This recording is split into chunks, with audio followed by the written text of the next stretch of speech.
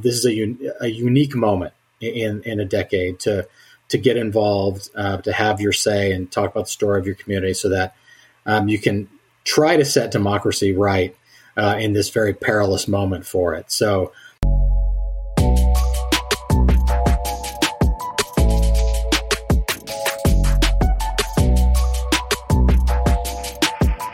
welcome to the Black Agenda Podcast. I'm your co-host, Devin Dito, along with my co-host, Adrian Guest. And we're back today with another great conversation and another hot topic across the country, and that is redistricting and gerrymandering. And so we know it's redistricting season. It's happening right now as we're speaking. And so after the census from last year, our country is going through the process of applying those changes to our congressional districts.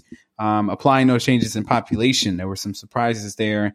And so we thought that this topic really deserved a two-part conversation. So today's conversation is going to be one part, and we'll have another one coming up later this week. And so, but to get to the issue, we are joined today by Mr. Dan Vicuña, who is the National Redistricting Manager for Common Cause. And so just to give you a little bit of his background, Dan conducts research and provides legal, communications, and coalition support for Common Cause state organizations in their campaigns to implement redistricting reform.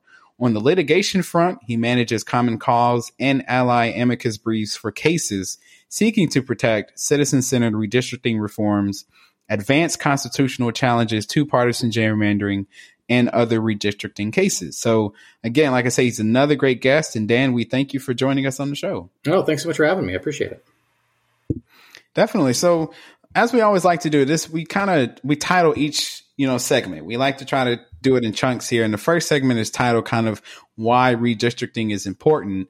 And to understand why it's important, we have to give context. We have to give the history of why we even do redistricting. What's the point behind it all? And so it hit us, like I said in the beginning, it's always been kind of a hot button issue, even going as far back as, say, the 1800s, when Congress first required states to draw single member districts and have them do so after every census. This has kind of been an ongoing, evolving issue.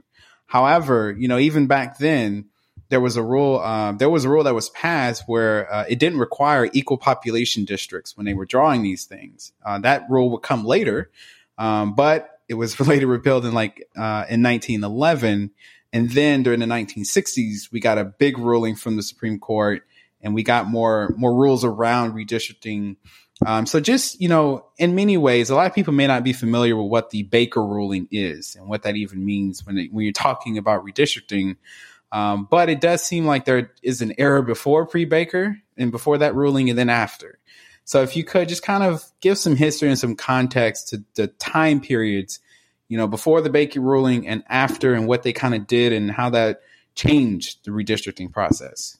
Yeah. So as you kind of alluded to, the purpose of redistricting is to ensure that every district of the same type has the same number of people in it. And, so the reason that's important is because, let's say you've got a community of 1,000 people, say you're looking at maybe a set of city council districts, right? You've got a community of 1,000 people.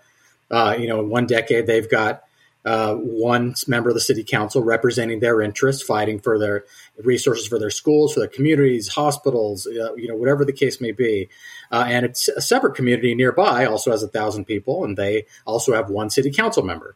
So those communities of equal size should have an equal ability in the halls of power to have somebody fighting for the resources their communities need to survive. Of course, as we know, as time goes by, an entire decade between counting everybody in the country for the census, you might see a big shift. One of those communities may grow significantly. Let's say you have 3,000 people suddenly in that community, but still 1,000 in the other community. Well, what needs to happen is that community with 3 times number of people should have 3 city council members, so they can have more power to fight for the resources that the significantly more people need compared to the 1,000. But if you don't change those districts around, you see an imbalance of power, and the community that's smaller may sort of be able to outgun the other community in terms of getting those important health and safety resources that a community needs to thrive. And from about the early 1900s until that 1960s case you mentioned, you saw huge shifts in population away from rural areas into urban and suburban areas. And a lot of those shifts were black and brown people. And because the powers that be, sitting legislators at the time, obviously liked the status quo, the amount of power that those rural, generally whiter communities had, they would just go some decades and say, we're just not going to bother redistricting. This works. So you started to see a huge imbalance. Congressional districts in urban and suburban areas that might have 200,000 people in them were represented by one member of Congress, while a rural district would have just 10,000 people in it, also represented by one member of Congress. So you had a huge imbalance, an unfair imbalance of power. So in the 1960s, cases were brought to challenge that, and the Supreme Court did say that states are required. They cannot just go a decade and ignore census data.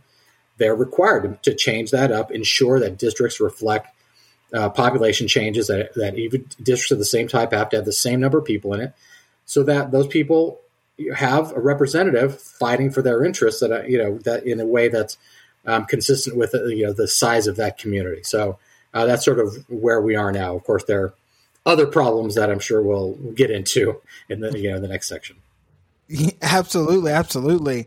And, to kind of give it more context, because I guess, in that we talked about kind of, why it's important, or rather why it's important for us to do redistricting. We can kind of talk about some of the ramifications right now, because on your website, Common Cause talks about how democracy should work for the people, and not letting politicians pick their voters. But that's kind of what we're seeing a lot of right now in a lot of state legislatures, the politicians drawing up the lines to pick their voters. But this is obviously a huge misstep for democracy because that's not working for the people. So whenever we're talking about giving this some context to what this actually looks like, Dan, how does, politicians picking their voters actually lead to maybe going against the will of the people rather than, actually listening to the people? Yeah, so we just got into why redistricting is good. It's necessary to ensure equal rights across in terms of representation. But unfortunately, in most jurisdictions, the process of drawing districts is controlled by elected officials themselves. There's an obvious conflict of interest in that process, where the line that we use in our good government community, you have politicians choosing their voters instead of voters choosing their politicians. It's really democracy turned on its head. And in most recent cycles, this cycle and sort of the previous cycle of redistricting, you're seeing a very sophisticated use of technology, of data, both voting data. I think in some ways kind of consumer data, all things about that sort of describe how people act and how they're likely to vote. Which is allowing these elected officials to draw districts in which the partisan outcome of those districts are really preordained for the entire decade, in which elections, in many cases become just kind of a show for because whether a Democrat or Republican can win that seat is mostly preordained. So we are big supporters around the country of alternative processes in which you have different bodies to take that power away from elected officials, make the drawing of districts about keeping communities together, ensuring that communities have representation. So that's what we fight for. At the moment, we've been really focused on the transparent mapping process itself, but changing the way that's done is a huge part of what we do. Dan, one of the things I just wanted to make a quick comment on, because you said about it, how people just kind of assume that these are kind of preordained, things. I feel like that's why in America we have a hard time with voter turnout. We have a hard time with civic engagement because we just did an episode on civic engagement. And I just feel like, whenever you talk about people just feeling like the political maps are just already going to go Democrat or already going to go Republican or however it's going to be, why should I even bother going to vote, or why should I bother even going to do something? So I'm really glad you pointed to that to kind of give even more context to why this conversation matters. Yeah, I think that's why we're trying to make sure that people understand this as an underlying problem that, certainly what drives a lot of people in their voting it is a whole host of things, including partisanship, and redistricting can be a real partisan catfight. But I think to start to raise public awareness about elected officials who are manipulating the very democracy through gerrymandering, and to try talk about the importance of holding those elected officials accountable to the extent that's possible, even under a gerrymandered map, is a message we're trying to bring to the people for sure. Yeah, I mean, that message needs to be heard. And one of the questions I had just hearing you talk about who's in charge of the process, which is the politicians who benefit from these maps. It was just, it's just like, how did we get here to where the people who make the maps, are have the incentive, to make it to where they benefit from it? Has it always been where the politicians were the ones who created, the redistricting maps, and they were always in charge? Or is this something, that may have come, say, after the 1960s, or the rise of technology has really helped empower them to be able to control the process more than they would, Yeah, I mean, that, having elected officials in charge of doing it themselves is sort of it comes from the very beginning of the Republic. And I think, but, early on in the history of the country, you would see sometimes the dummy mander, right? Where because there was a lack of sophisticated data to really determine easily, whether a district would go left or right for the entire decade, legislators would screw up. They would think that they were manipulating districts in one way or the other, ensuring a strong majority for their party. But then they would get it wrong because it wasn't, they were sort of, they're on the ground with, paper maps and taking their best guesses. But what's evolved is that just increased use of data to make that a more sort of devilishly sophisticated process. This is a reason why, that we've pushed back, and successfully, in an increasing number of states, to create different approaches. Independent citizen redistricting commissions, for example, is sort of what we see as the gold standard for this, where you take that power out of the hands of elected officials, give it to a body that's got an equal number of Democrats and Republicans. It also has either some, around the same number of independents or third-party folks. Ensure that there's robust conflict of interest restrictions, to keep off people who are political hacks, sort of recent candidates, current elected officials, people who have been involved in party politics, So you're obviously going to have people who have political opinions, right? They're Democrats, Republicans who are involved in the process, but they don't have a personal stake in how those districts end up being drawn. So that's certainly one approach that we've pushed around the country that you've seen adopted in a lot of places. Absolutely. And we're going to, our second part, we're actually going to be interviewing a commissioner from independent commission out of New York. So yeah, we wanted to kind of highlight that. So what we're going to do, Dan and listeners, we're going to take our first break. And when we come back, we're going to get into our second segment that really just dives off into a little bit further how gerrymandering actually damages our democracy. So stick with us. We'll be right back. Thank you for listening to the Black Agenda Podcast. We appreciate your support, and we ask that you like, share, and follow us on social media. You can find us on Facebook, Instagram, and Twitter at Black Agenda Pod. That's at Black Agenda Pod. Let's get back to the show. All right, listeners, welcome back. Let's get into our second segment here. Remember, we're joined today by Dan Vicuña. He's the National Redistricting Manager for Common Cause. Dan, within this second segment, again, like I said, before the break, talking about, how it harms our democracy. Whenever I think of gerrymandering, one of the first things my mind goes to is the GOP, or for people who aren't as political savvy, the Republican Party. And that's definitely a bias. And I admit that that's a false bias, because one of the articles I read recently talks about how Democrats in Illinois are participating in gerrymandering to strengthen their blue wave.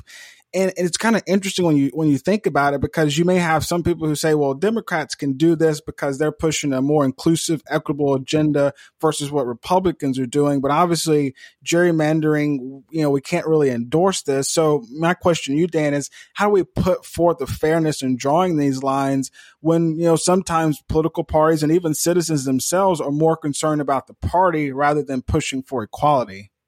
Yeah, I mean, I think that there's certainly, at the kind of level of elected official and, kind of partisan activists, really, that's the main driver, right, in participating in redistricting, to get partisan advantage. But, what we found, we have about 25 state organizations who their main focus in this year of redistricting, right, is like I kind of alluded to, right? I think this isn't generally the year where we're able to change the way the system works. What our focus is to get people to think about, what are their communities, to draw community maps, to practice giving testimony about, what are the important landmarks in their community, the things they care about, their park spaces, their schools, all sorts of issues that really unify a kind of a small micro community that, we want to make sure that those communities are kept together.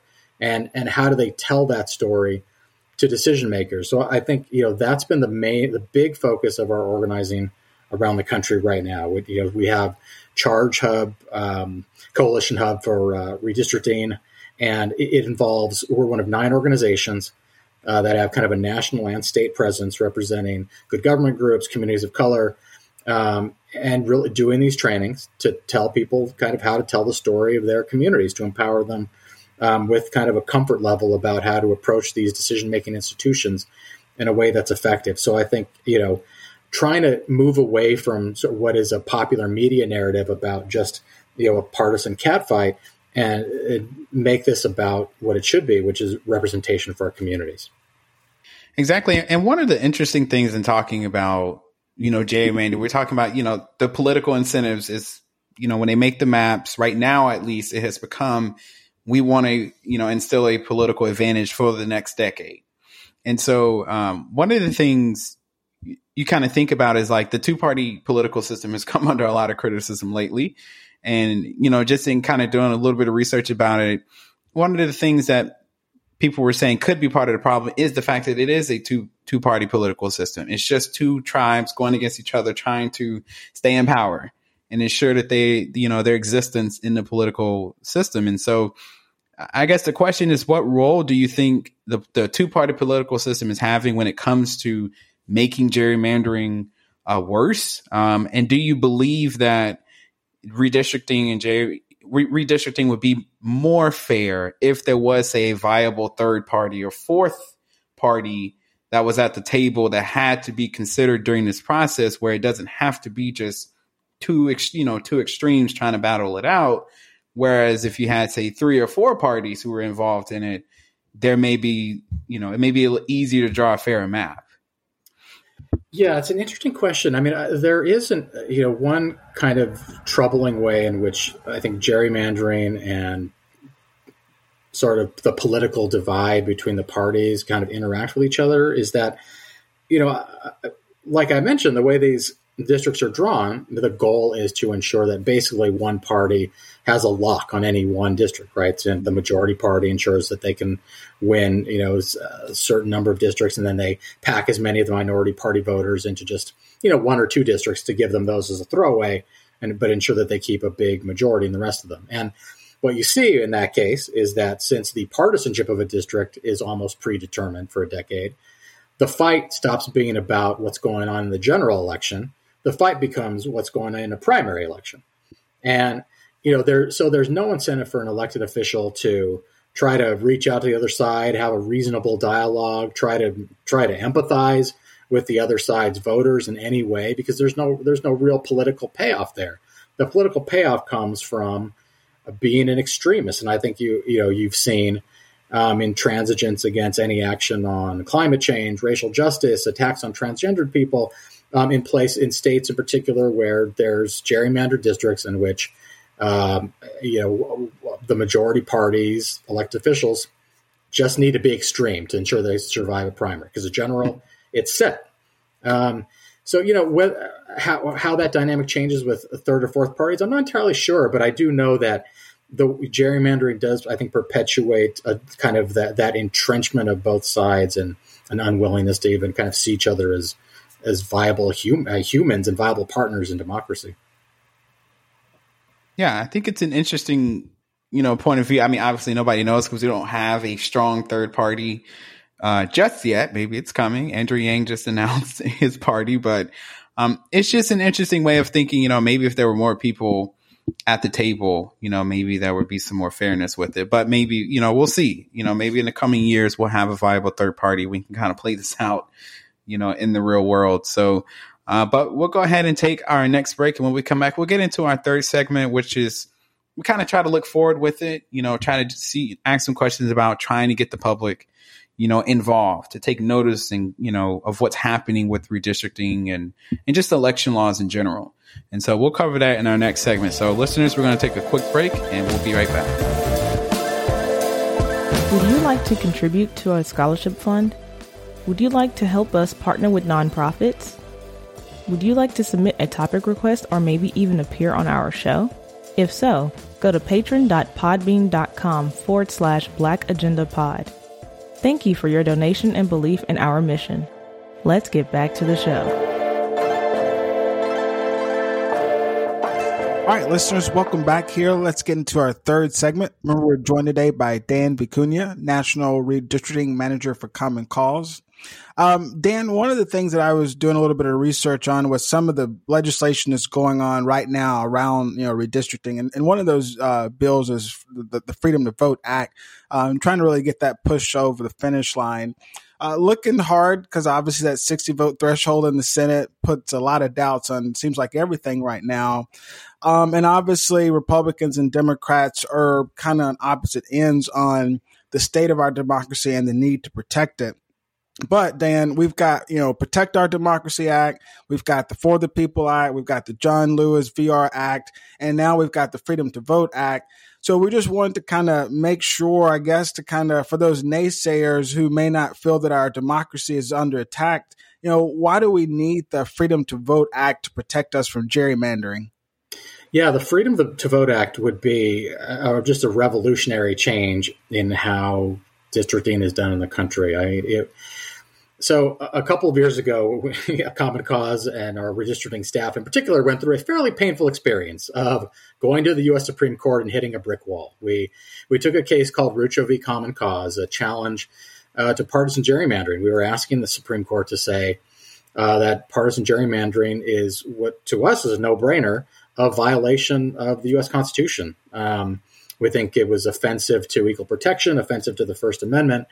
But the Supreme Court disagreed. They said no. Despite the fact that state courts, that federal trial courts found a way to identify partisan gerrymanders and strike them down, the Supreme Court said, we can't do it on a 5-4 vote. I should add, a tight vote. So they've walked away essentially from trying to do anything about partisan gerrymandering. So what the Freedom to Vote Act would do, now that I'm done with my therapeutic session there, the way the legislation would come in is to do what Supreme Court wouldn't, which to create federal law that prohibited partisan gerrymandering. And not only that, to create a set of standards for congressional districting nationwide that would be nonpartisan, driven by adherence to the Voting Rights Act, keeping communities of interest together. There are some under current federal law. It's a bit difficult to require redistricting making bodies to draw districts for communities of color. Like they have to make up a majority of an area. Under the Freedom to Vote Act, that would be reduced, allow different communities of color that may vote similarly and vote in coalition to tell redistricting decision makers that they have to draw a district to give those communities a chance to elect the candidates of their choice. It creates a quicker system for suing on bad maps, striking them down and getting replacements. It would just make a huge difference. So yeah, we're pushing for it. We know we all kind of know the challenges involved with certain kind of intransigent senators holding dear, ridiculous traditions like the filibuster, but we fight nonetheless. I was, not to cut you off, Devin, because I know you're going to say something, but while you were having your therapy, I was kind of having my little therapy as well. And I know what senators you're probably talking about too. I think everybody probably knows. So that's something. I'm glad. I like that. So our next question is kind of, as we're talking about the public and voters and making sure that we educate them on the redistricting process and why it's so important. One of the kind of effects of gerrymandering is that it can discourage, people Black people, Latinos, Asians, other minorities, it can discourage them from running, because if you are in a gerrymandered district, I mean, just the numbers, if you look at the numbers, it tells you don't have a great chance depending on how badly you gerrymander your district is. And so just kind of talk to that side of, when you talk about gerrymandering and redistricting, what work needs to be done when it comes to making it easier, or you could say easier, for Black candidates, for Latinos, for other minorities to actually think about running and actually have a viable chance of not only running, but winning some of these races in state and local districts. Yeah, I think, that it certainly brings in redistricting, to create more districts in which, there's kind of an equal opportunity for different communities to have a say, for members of kind of either major party to have a say. I think you also bring in, when you talk about access to being candidates for people of color, I think there are definitely campaign finance rules. I don't want to get outside of my area of expertise, but I mean, there's certainly a way, Common Cause is pushing around the country kind of public funding of elections, so that, you don't have only communities, white communities that we know tend to be wealthier, where, individuals, there's a huge wealth gap between white Americans and communities and people of color. So that's often a barrier. There are people who can find the time and find the resources to take breaks from work to self-fund their candidacies. And so I think, the way we finance elections is also problematic, but certainly to create fair maps, and especially maps that aren't designed to favor an incumbent, because sometimes we're talking about gerrymandering that may happen at the primary level. We've certainly seen examples where maps are drawn to protect white Democratic incumbents, if Democrats are in charge, to prevent a viable Latino, Black, Asian American challenger, by kind of keeping those communities out of a district that has been deemed that white incumbents district. So, democracy issues and these structural democracy issues play a huge role in determining who has access to actually even run for office. You're right, Dan, and you didn't really get too far out of the expertise, because I'm glad that y'all are pushing for those issues, because we talk a lot about how, the problems we have are not just you have to fix this one policy and they go away. There's a lot of different layers, and, the way we fund our campaigns makes a huge deal. Before we end this third segment here, Dan, we just wanted to make sure we give you an opportunity to highlight. We've kind of hit around your organization, Common Cause, but we know that y'all are on the front lines in states working across the country to stop gerrymandering and promote equitable redistricting, not, in favor of any party. So we just wanted to talk, or rather give you an opportunity to kind of highlight some of the programs or initiatives that Common Cause is doing to help organizations on the state level educate the citizens and realize that our democracy is under attack. Yeah, I appreciate it. So I would invite anybody who's interested in kind of learning more, figuring out how you can get involved. I send out a weekly newsletter, which highlights all of the grassroots initiatives that are partnered, that Common Cause organizations, that are partners in the state are running to ensure that there's a testimony, that people are showing up to tell their stories in the redistricting process. That's at commoncause.org/Gazette. I send out the Gerrymander Gazette. We are working with partners again to get people out there, to make sure that elected officials, in some cases, citizen commissions, who I think are maybe more open to hearing from public testimony, are hearing the stories of the public. Because if they are not being told in a very discreet way, and being, in some cases, giving maps to say, this is where our community is, they simply won't know.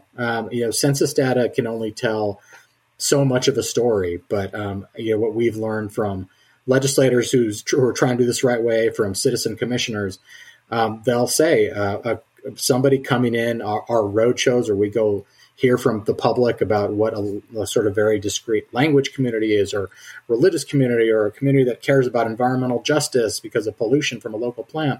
Like census data just doesn't tell us about those communities. So hearing those stories is central. So I would invite you to check out, again, kind of sign up for that newsletter, commoncause.org/Gazette, and I'll keep you informed about what's going on, how you can get involved locally. Thank you, Dan, for making sure to highlight that. We really appreciate that. We know that different nonprofits are working on the front lines to better our society. So we appreciate y'all's work. We're going to take our last break, Dan and listeners. When we come back, we got to get Dan's final message. So stick with us. We'll be right back. Thank you for listening to the Black Agenda podcast. We appreciate your support and we ask that you like, share, and follow us on social media. You can find us on Facebook, IG, and Twitter at Black Agenda Pod. That's at Black Agenda Pod. Let's get back to the show. All right, listeners, let's go ahead and wrap up our episode here. Remember that, well, I guess not wrap it up because we still got to do our ending, but wrap up our portion with Dan. We've been joined with Dan Vicuña, National Redistricting Manager for Common Cause. Dan, been a really awesome conversation, and kind of to wrap this up and set the stage for your final message. We've talked about the fact that redistricting is really to help the government better reflect the people. Over time, there's different population changes, different needs, change. But rather than our politicians kind of learning and adapting and then just responding to those needs, those same politicians choose to draw up lines that keep them in office rather than just having the resume that'll do that. But Dan, the American people really need action right now. And that starts with our election, starts with our leaders, the people in office. So, for your final message, Dan, just leave our listeners and those, who, kind of chime in and listen to us, remind people why they should remind people what they should be saying to politicians to keep them focused on those problems rather than focusing on district maps. Yeah, well, thanks again for the opportunity to be here. This is our once in a decade opportunity to shape representation for the entire decade. Common Cause has been doing this work for a long time, and we've seen really specific examples of communities that were divided into several districts and did not have a champion in the halls of power to get them the resources they needed. And we've seen that change when people stood up, told the story of their communities and shamed politicians into doing the right thing. And they were given an opportunity to then have that advocate by being kept together in a district. And, once this opportunity passes, we'll certainly be involved in the fight through challenging maps in the court. But this is a unique moment in a decade to get involved, to have your say and talk about the story of your community so that you can try to set democracy right in this very perilous moment for it. So, like I said, please do get involved. Check us out at commoncause.org. Do that /Gazette again to sign up for that newsletter to learn about what you can do locally. Because I know these problems can seem very large, when you're approaching them from just reading about them online or in the news. But as it turns out, organizing locally does matter. We've seen it happen time and time again. So we definitely welcome you to join our movement. Absolutely. And listeners, one thing you're going to hear from all of these episodes that we're doing, whether it's civic engagement, redistricting, gerrymandering, anything like that, is get involved. That is going to be the common thread through all of this. That's the common cause. Not to put the pun in there, but I like it. I'm here for it. But Dan, I appreciate you coming on and explaining to us a subject that can be kind of, a little boring. It's not the sexiest thing talking about redistricting and gerrymandering. Look, we had to cover taxation reform, a few weeks ago, and we did our best, right? Yeah. But I appreciate you doing the work, trying to, change the rules to be more in favor of, voters getting what they actually deserve and being able to choose their politicians and not the other way around. And while you may not necessarily care about redistricting, it affects you every day, and it's going to affect you for the next 10 years if you don't make your voice heard now, or even get together on a local level and say, hey, let's create our own maps. Let's do it ourselves and try to get involved that way. You can do that. You can create your own map. So get involved, folks. That's the message. And I appreciate you, Dan, for bringing that perspective on the show. Yeah, it underlies all the other issues you care about. So yes. Do get involved. Yeah. And Dan, I just wanted to say thanks as well. And, I guess just to kind of help our listeners make this topic a little bit more sexy and appealing, Dan said something that should make it, one of the most important things. It only happens, every decade. It's not like something that happens, every 2 years, every 4 years. It only happens every decade. So it's really, really, really important that you participate in what's going on. Like Dan said, you go do those testimonies because 10 years might, a decade might sound short, but that's 10 years. It's a lot of time and a lot of power if we don't, have our say in. So, listeners, I hope that helps to make it a little sexier for you, so that, you start paying attention to it. Dan, before we let you go, what's the social media handles for Common Cause so our listener will be able to, kind of follow you? Yeah, so you will find Common Cause as Common Cause on Twitter, Common Cause on Facebook as well. Website is commoncause.org. You want to follow me for running somewhat occasionally snarky commentary on redistricting. It's at Dan Vicuna, DANVICUNA. And sign up for that newsletter too. Perfect. Thank you. Listeners, remember we've had Dan Vicuna, National Redistricting Manager for Common Cause, on the show today. Thank you, Dan. Listeners, we're going to take one more break. Devin and I, we're just going to come back and do our listeners. Going to say bye to Dan, but stick with us. We'll be right back. You have been listening to the Black Agenda podcast hosted by Adrian Guess and Devin Dito. If you enjoy listening to the show, let the host know by leaving a review on Apple Podcast or by visiting patron.podbean.com/Black Agenda Pod and give a few dollars. After all, the Black Agenda Podcast is supported by listeners like you. Let's get back to the show. All right, welcome back, listeners. So as always, we like to end the show with giving you a look forward as to what is upcoming on the podcast. So our next episode is going to come out on Thursday, October 28th. That's a special conversation with Commissioner Miss Elaine Frazier, and she is on the New York State Independent Redistricting Commission. And so we're going to talk to her about why it's important to be engaged with the redistricting process and what actually goes into it. She is great. We talked to her before the show just to get a feel for her and to make sure she wanted to come on. She is going to be great. So make sure you tune in for that. You get 2 great episodes that week about redistricting and gerrymandering. That's coming out Tuesday, October 26th. And then we're talking again about how the redistricting process works and how you can get involved with it. That's coming out on Thursday, October 28th. And then to wrap it all up, to end the week, we're right back here on Saturday, October 30th, the day before Halloween. Right back here, weekly roundup number 20 of the season. This is our 20th weekly roundup of the season.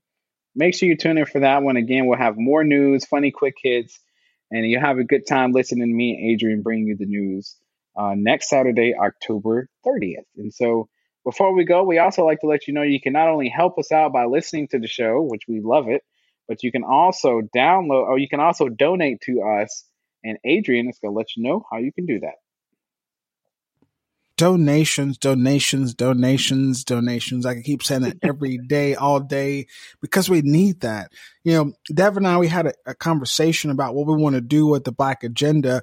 And, if you've ever gone to the Griot or gone to NPR or watched CNN, that's what we want to do. We want to be able to have some sort of, organization where we could have a very Black centric, news outlet, media outlet, lobbying outlet, so that we can really, perpetrate these ideas that we have in the Black community.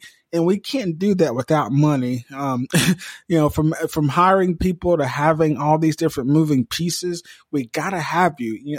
Like we always say, when you like, share, and follow us, that's great because it helps us get more awareness. But when you donate, that really helps us to actually build our mission and expand what we're doing. So make sure you go to our website. It's just blackagendapod.com and click the donate tab. If you're listening to us in the Podbean app, there's a donate tab right there for you. You can click on. When you donate, you actually become a monthly patron and you get things from us. You can get shout outs. You can get thank yous. You can even be on the show. We'd love to have you become a monthly patron. Again, go to our website, blackagendapod.com, and make sure you start giving.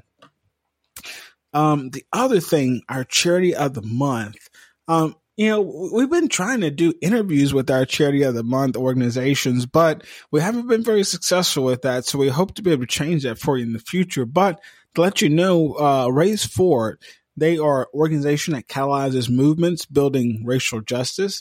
They partner with communities, organizations, and sectors to build strategies to advance racial justice in policies, institutions, and culture. Race Forward imagines a just, multiracial democratic society free from oppression and exploitation in which people of color thrive with power and purpose. So go check them out. Again, that is Race Forward. But before you donate, make sure you donate to us. Not to say that they're not a good organization that does not deserve your funding, but being lower on the food chain, we need a little bit more. Absolutely. Make sure you help them and us out. We would both appreciate it. And before you go, we like to let you know you can't follow us on social media. You should already be doing that. But if you aren't, if you're a new listener, you can find us on Facebook, Twitter, Instagram. At Black Agenda Pod is our handle. And again, that's at Black Agenda Pod. You can also find us on YouTube. Just search the Black Agenda Podcast and you'll find a great catalog of interviews and conversations with all sorts of experts, people from around the country. You name the topic, we've probably covered it. If we haven't, you need to let us know. So make sure you find us on YouTube. Just search the Black Agenda Podcast. So until then, we'll catch you next time.